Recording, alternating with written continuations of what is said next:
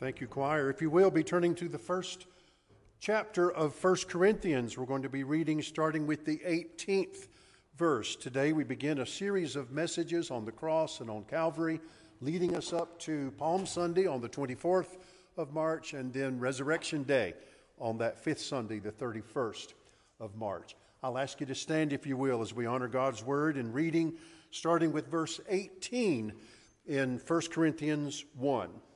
For the message of the cross is foolishness to those who are perishing, but to us who are being saved it is the power of God. For it is written, I will destroy the wisdom of the wise, the intelligence of the intelligent I will frustrate. Where is the wise person? Where is the teacher of the law? Where is the philosopher of this age? Has not God made foolish the wisdom of the world? Go to verse 22. Jews demand signs, and Greeks look for wisdom, but we preach Christ crucified, a stumbling block to Jews and foolishness to Gentiles. But to those whom God has called, both Jews and Greeks, Christ, the power of God and the wisdom of God. For the foolishness of God is wiser than human wisdom, and the weakness of God is stronger than human strength. Father, we ask that you would enlighten us now with the power of your Spirit as we look to the truth of your word. Help us to see the stumbling block, the false wisdom portrayed in these verses. Help us to guard against it through the presence and the power of your Holy Spirit at work in our lives. We ask it in the name of our Lord and Savior, Jesus Christ. Amen. Thank you, and be seated. People have always wanted a God who would approve of their lifestyle, not requiring any change from them. Jesus encountered that attitude in his day. That rich young ruler turned away from Jesus because he did not want to change. More than that, Jesus looked at the Pharisees, the Sadducees of his day. He called them hypocrites and said they were like whitewashed tombs. On the outside, they dressed up well, and they appeared to be prayerful and pious and contrite, but on the inside, they were rotting and decaying. There are people like that today as well. There are far too many people who want a God who doesn't require any change from us, who places his stamp of approval on what we've already decided that we want and how we want to live. But sooner or later, we come to an old rugged cross. And we hear God say, I love you, but I abhor your sin. And it is so horrible that it requires a sacrificial death to free you from the punishment you deserve. Paul said the Jews stumble over the cross, and the Greeks think it is foolishness, but others see in it the power and the wisdom of God. There are still those kinds of people today. People who see the cross and stumble over the significance of it, and others who regard it as mere foolishness. And so we begin today with number one in your outlines. What was the cross for the Jews? The Jews stumbled over the cross because Jesus was not the kind of Messiah they wanted. And that's strange, because the Jews had been carefully selected by God. He had watched over them and protected them down through the generations and prepared them to be the nation through whom the world's Messiah would come. But when he came, they crucified him. John said in the introduction to his gospel, John chapter 1, verse 11, that Jesus came to his own, and those who were his own did not receive him. Why did they not receive him? Paul said in verse 22 of our passage today that the Jews demand signs. Some of your other translations will clarify that a little more and even say they demand miraculous signs. They were expecting a Messiah who would perform miracles on their behalf. And the amazing thing is, that's what Jesus was doing. He was performing miracles. He was giving sight to the blind, healing the legs of the lame, feeding thousands of people with just morsels of food, cleansing the lepers. He was even raising the dead. He was ministering to them in miraculous ways, reaching out to them and meeting their needs. But what does God's words say? They not only wanted more, they demanded more. They wanted miracles they could control. Miracles that would make them look good. They wanted a Messiah who would miraculously overthrow the Romans and reestablish the throne of their ancestor David. They wanted an Old Testament view of what a kingdom was, one in which they could play a prominent role. They wanted a Messiah they could control. They wanted an agenda they could control. They wanted a kingdom that fit into their planning, their understanding, without having to change anything, and which fit into their legalistic mindset. The bottom line was they wanted a God whom they could control. What they were not ready for was what I call a kingdom of the heart. A kingdom that brought about miraculous changes, but from within, because that's where Jesus was. If Jesus had marshaled an army, if he had led Israel into battle and defeated the Romans, if he had shown them that he could be successful and victorious and high standing the way they wanted him to be, they would have followed him greatly. But a cross got in the way of that. Because you see, being nailed to a cross is not a sign of power. Writhing in pain on a cross is not a show of strength. Struggling to breathe, gasping for breath from a cross doesn't look like success.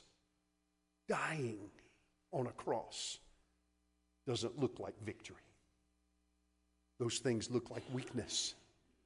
They look like failure. They look like defeat. And so they kept stumbling over that cross. It kept getting in the way. Not only did they have a false concept of the Messiah, they had a false concept of salvation.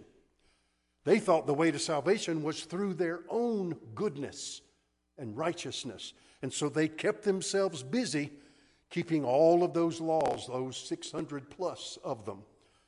The fact of the matter was, they really weren't even that concerned about keeping God's laws. Jesus himself said, they just go to the synagogues at the appointed times just to be seen. Jesus said, they say their prayers so loudly so that others hear them and are impressed. He said they give their offerings in such a way that everyone notices them. They appear to be religious and upstanding and prayerful and generous like many people today, but in their minds, they really don't need a Savior, and they certainly don't need someone to die on a cross for them. They thought the way to salvation was through their own righteousness, and they could earn it by their good works and through the merits of their own goodness. And because of all of this, they kept stumbling over that cross. What about the Greeks?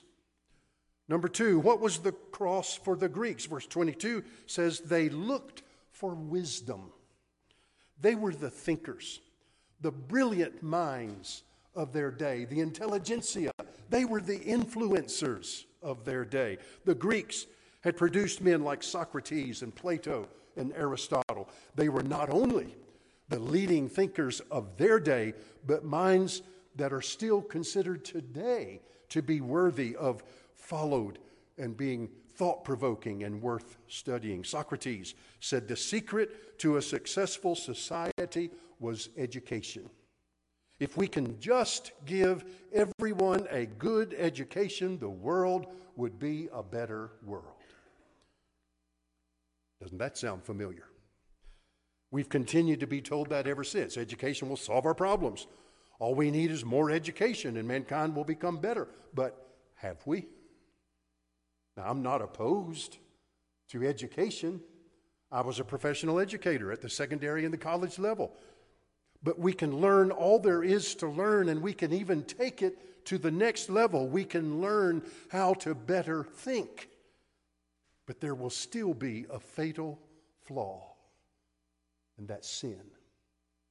We'll come back to that in just a moment. The 17th chapter of Acts describes the scene where Paul went to Athens.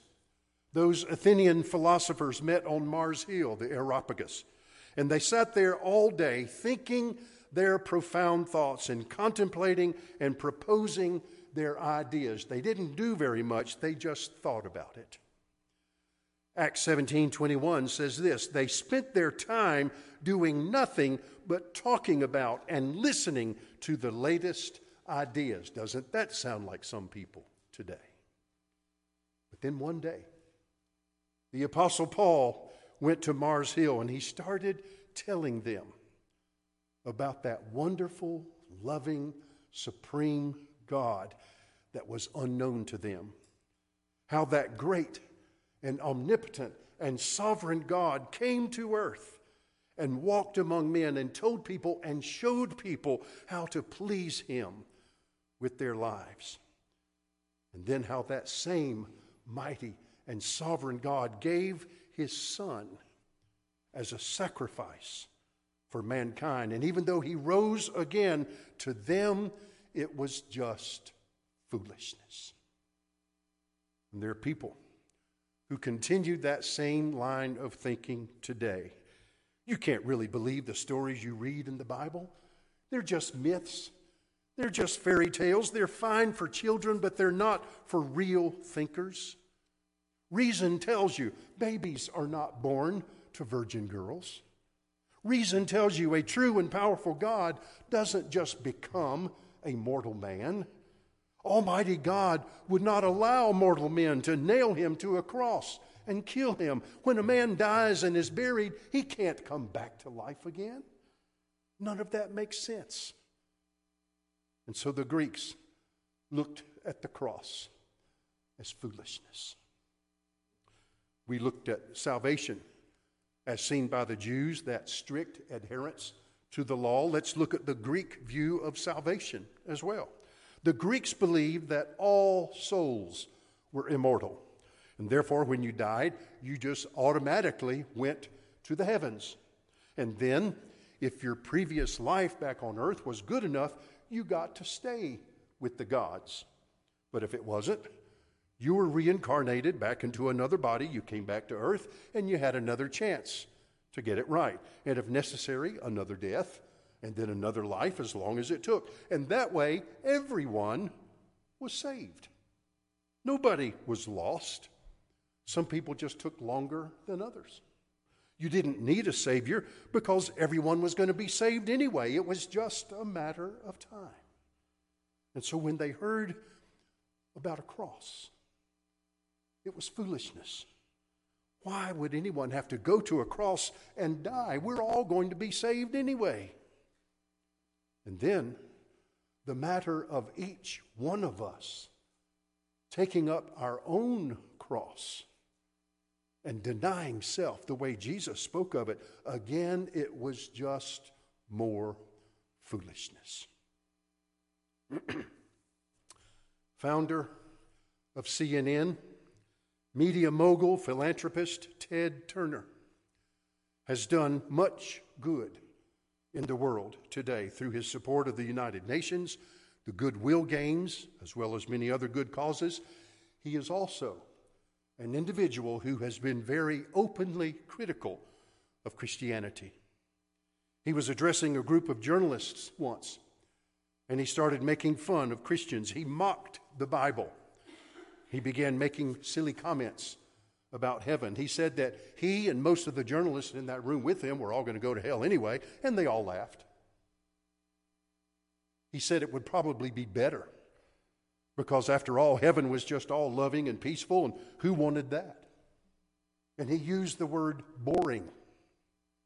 And he went on to say that he did not need anyone to die on a cross for him. Ted Turner may be respected in some circles. He does support some good causes, but his goodness and his show will not take care of him at the end of his life. I cannot claim to know his heart, but I will say that the kind of attitude he displays, he can laugh all the way into eternity, and he will regret it. To the Jews, the cross was a stumbling block because it didn't represent what they knew in their minds was the best thing. And to the Greeks, the idea of eternal life for the world through the sacrificial death of a man, even though he was God, was nothing more than foolishness. And so what was the cross for the Apostle Paul? Number 3 in your outlines. Interestingly, the man who wrote our scripture passage at the beginning of our service today tried both ways. He tried being a devout Jew. He upheld the law of Moses. He was convinced that was what he needed to do. Galatians 1:14, Paul says he was advanced in Judaism beyond many his own age and was extremely zealous of the ways of the patriarch fathers. And yet, when he tried to obey all the rules and the regulations, when he tried to save himself through his own righteousness, he ended up empty on the inside. And so he tried the way of the Greeks. He tried learning and education and scholarship. He sat at the feet of the finest teachers in the world. He received one of the best quality educations available. And when he learned all his mind could handle, his soul was not satisfied. Even with all of his education, there was a God-shaped void in his life that only Jesus could fill. And so, in one of those anxious moments, on his way to Damascus for the purpose of persecuting Christian believers there, he saw a light. More than that, he saw the light of the world, and it changed his life. There's a reference in your outlines today of Romans chapter 7, verses 14 to 25. Those would be excellent verses to spend some study time with. Later in his life, Paul said regarding his education, he said, I now understand what's right and wrong. Even with all of our education today, the world has yet to figure that one out. We have it so mixed up that what used to be right is now wrong, and what used to be wrong is now right. But Paul said, I know what's right and wrong. But then, in his honesty, he goes on to clarify it. He says this, I really want to do what is right, and I don't want to do what is wrong. But when I get ready to do what is right, there is a power that overwhelms me, and I end up doing what is wrong. And when I try to avoid what is wrong, I end up doing the very thing I'm trying to avoid.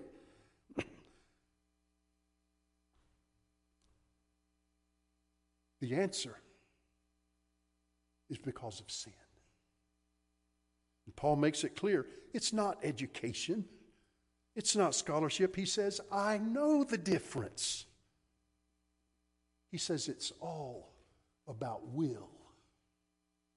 And then in his honesty, verse 24, he says, "O wretched man that I am, who is going to save me from all of this?"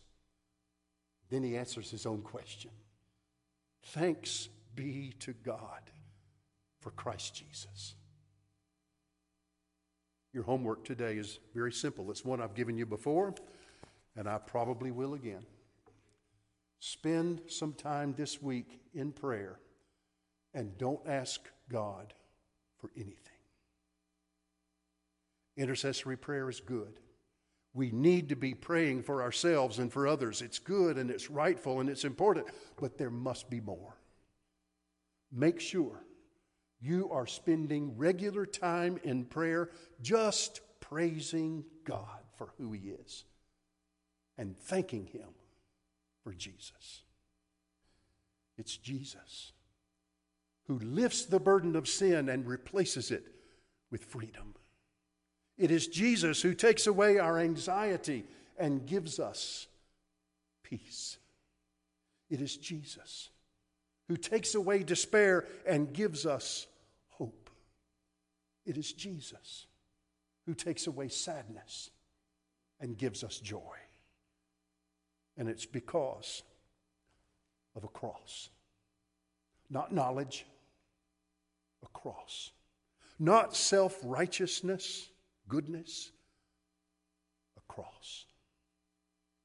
God accomplished what was a stumbling block and what was foolishness when He went to a cross in the person of Jesus, a real man, Jesus of Nazareth.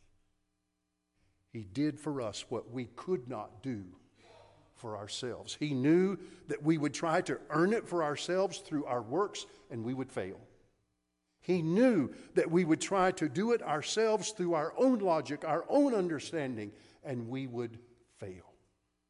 And so He did it for us through His grace. And He did it for the whole world, not just the Jews and the Greeks. He is not willing that any should perish. And so now, we come to number 4 in your outlines. What is the cross for us? We talked about the Jews, the Greeks, the Apostle Paul. There's a link, though. Because you see, we have the same problem as did the Jews, as did the Greeks, as did the Apostle Paul, and that is sin.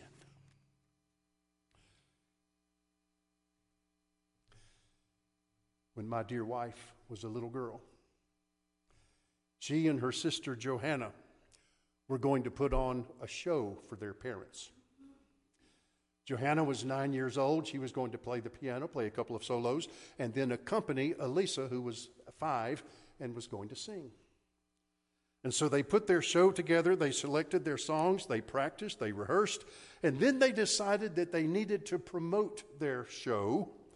And so they made up some invitations to send out. And they drew up these invitations and decorated them with artwork, with their crayons. And this was an invitation inviting their parents to a singing show. But there was one problem. There was a misspelled word. And instead of inviting them to a singing show, the invitation said, "You are invited to a sinning show." You know what? The truth is, we are still sinning the same sins as mankind of old. Education has just made us better at it. Instead of robbing gas stations and general stores and local banks, even though that kind of thing still goes on, we have progressed to cheating on college entrance exams and buying and selling college acceptance for our children and embezzling bank accounts and stealing technology and stealing identities and selling national security and stealing people's peaceful way of life through military aggression. It's a sinning show. And we're still committing the same sins, just at higher and more modern levels. We are still thinking the same false thoughts, that there is security in self-righteousness. There's security in our own self-learning and advancements, and we keep stumbling over that old, rugged cross. People today are laughing at the wisdom of God. Too many preachers today, instead of preaching the truth about sin and absolutes and non-negotiables and about a death on a cross, are preaching about just accepting one another and having self-esteem and finding prosperity.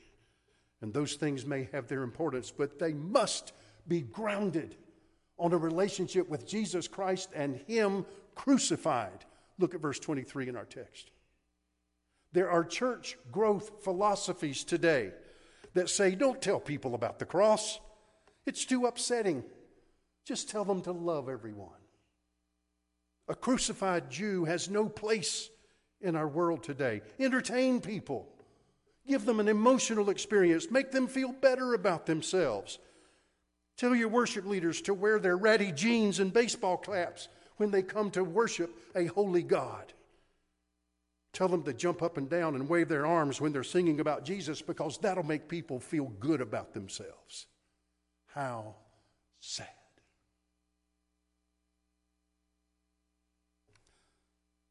Niles Barop, Buddy Mullins, Luke Garrett, and Mike Harland together gave us these words. It's not conservative or liberal, however they're defined. It's not about interpretation or a judgment of the mind. It's the opposite of politics and power and prestige. It's about a simple message and whether we believe.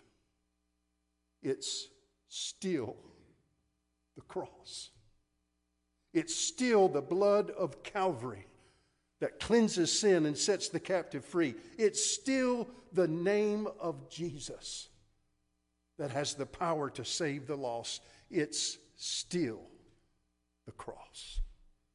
We can water down theology and preach the word to suit our needs. We can justify sweet, subtle lies that are wrapped in noble deeds. We can alter our convictions to adapt to social whims, but we cannot change the gospel or the truth contained within. Some may say it's man's religion or ancient history, but the cross of Jesus still remains the price for sin that sets us free. It's still the cross.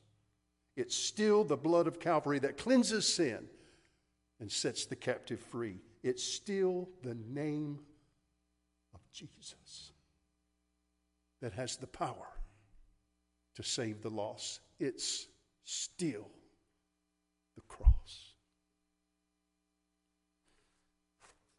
Make no mistake, the crucified and living Christ who confronted Saul on that road to Damascus is still the living Christ who is confronting lives today with the unchanging message of a cross.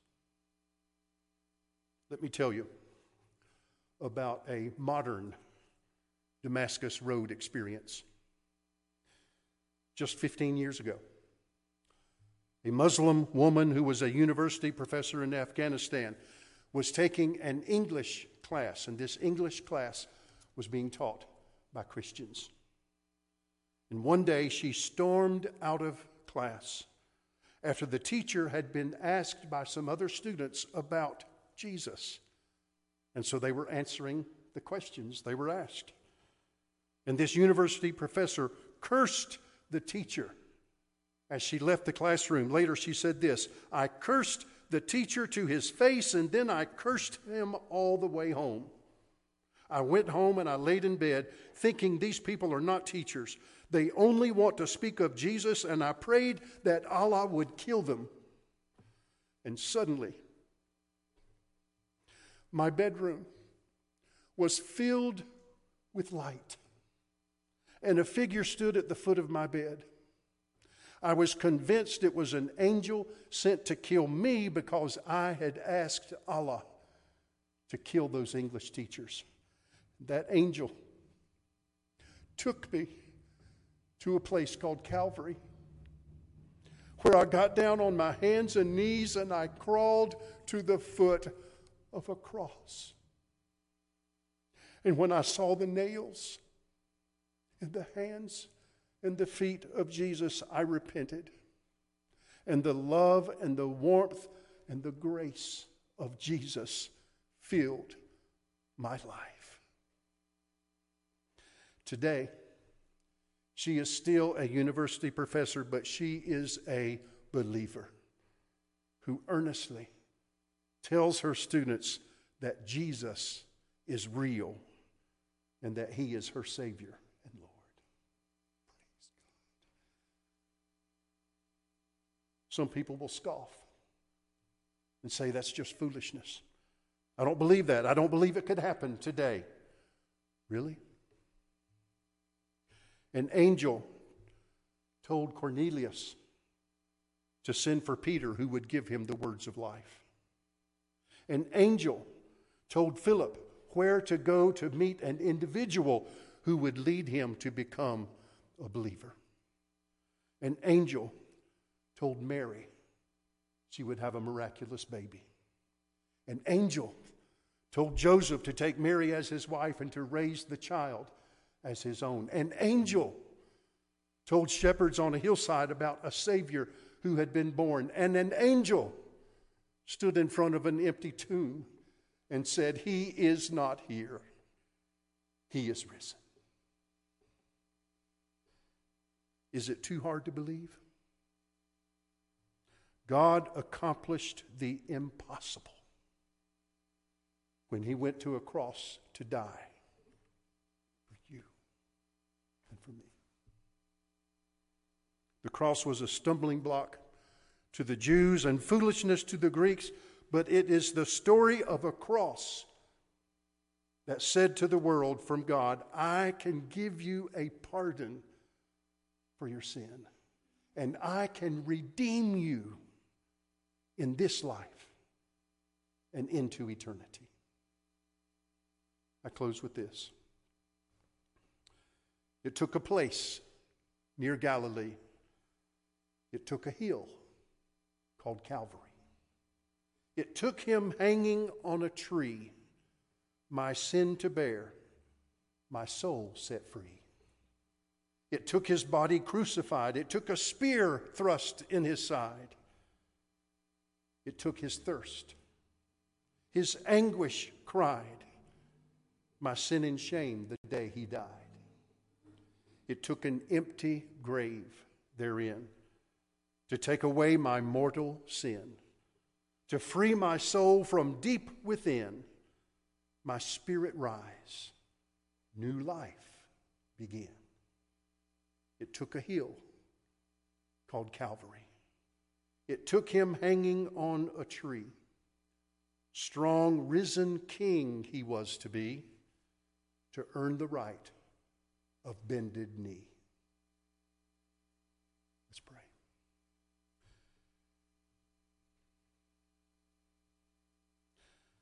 Father, thank You for these words today.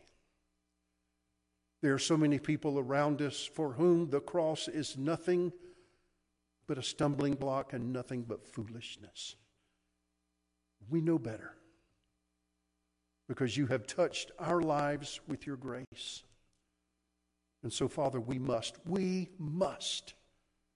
busy about sharing the message of the cross to those around us. We must not be ashamed.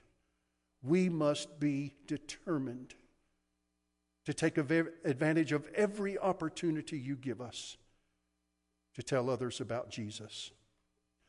Not just that He was a good man and had some good ideas, but that He died on a cross for us.